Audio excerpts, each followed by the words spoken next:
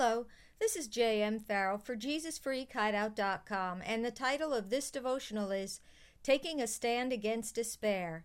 Psalm 31:10 says, "My years are shortened, drained away because of sadness." In my ministry work, it's not unusual for me to hear from people who are dealing with sadness, depression, and despair.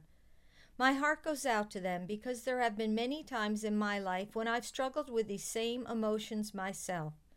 Even though walking with the Lord has brought me more joy and peace than I ever dreamed possible, there are still times when I'm tempted to despair. One such example occurred when my pet mallards, Sam and Lazarus, flew away. My family and I had hatched them from eggs left on our back porch. We had tenderly nurtured them and cared for them day and night, and even though I had prayed that they would fly off on their own at the proper time, when they left, I experienced intense feelings of loss and rejection. If you've ever nurtured pets or children, or if you've ever invested a lot of yourself in a relationship with someone, you know how painful it can be when they are no longer a part of your life. When I began to experience a profound heaviness in my heart after Sam and Laz left, I strongly sensed the Lord warning me to resist it with all the Holy Spirit power He had equipped me with. During my regular times of prayer and Bible reading, God began instructing me to begin praising Him whenever I was tempted to despair. Since every duck feather I encountered around my house became a painful reminder of my departed pets, I began praising God each time I found one.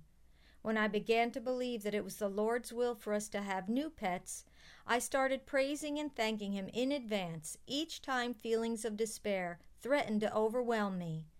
I'll be honest with you, it wasn't easy to practice this strategy that God gave me, especially in the beginning. But as I persisted in praising Him and giving Him thanks, I began to feel lighter, more at peace, and more hopeful. And I believe that the new baby ducks that God blessed us with a week later were one of my rewards for being faithful and thankful in the midst of my troubles. Until I began studying the Bible, I didn't realize how critical it was for me to guard my God-given joy. Once I began reading joy-related verses, I discovered how important it was for me to resist the downward pull that depression and despair tend to create. These negative emotions can cloud our thinking and distort our perception of ourselves, our circumstances, and others. Proverbs 15:15 says, "All the days of the desponding and afflicted are made evil by anxious thoughts and forebodings. But he who has a glad heart has a continual feast regardless of circumstances." Unlike the worldly form of happiness, which depends on favorable conditions, joy born of the Holy Spirit will continue to spring up inside of us, even in times of adversity. But often we need to cooperate with the Spirit of God by consciously resisting negative emotions and praising the Lord when we would rather be depressed and feeling sorry for ourselves. Proverbs 17:22 says, "A happy heart is good medicine, and a cheerful mind works healing, but a broken spirit dries up the bones." That's why a notable Christian doctor states, the most important thing to having good health, more important than vitamins, minerals, the food we eat, and the water we drink, is having a merry heart. The Bible makes numerous references to the connection between joy and good health. If you want to live a healthy life, one of the best things you can do is to strive to keep your joy level high. I have discovered over the years that many of my worst illnesses followed periods of disappointment and sadness. It's also true that sadness can drain our energy. Luke 22:45 says that Jesus found the disciples asleep, exhausted from sorrow. This shouldn't surprise us because Nehemiah 8:10 says, "Be not grieved and depressed, for the joy of the Lord is your strength and stronghold." It's no wonder that Satan works overtime trying to steal our joy.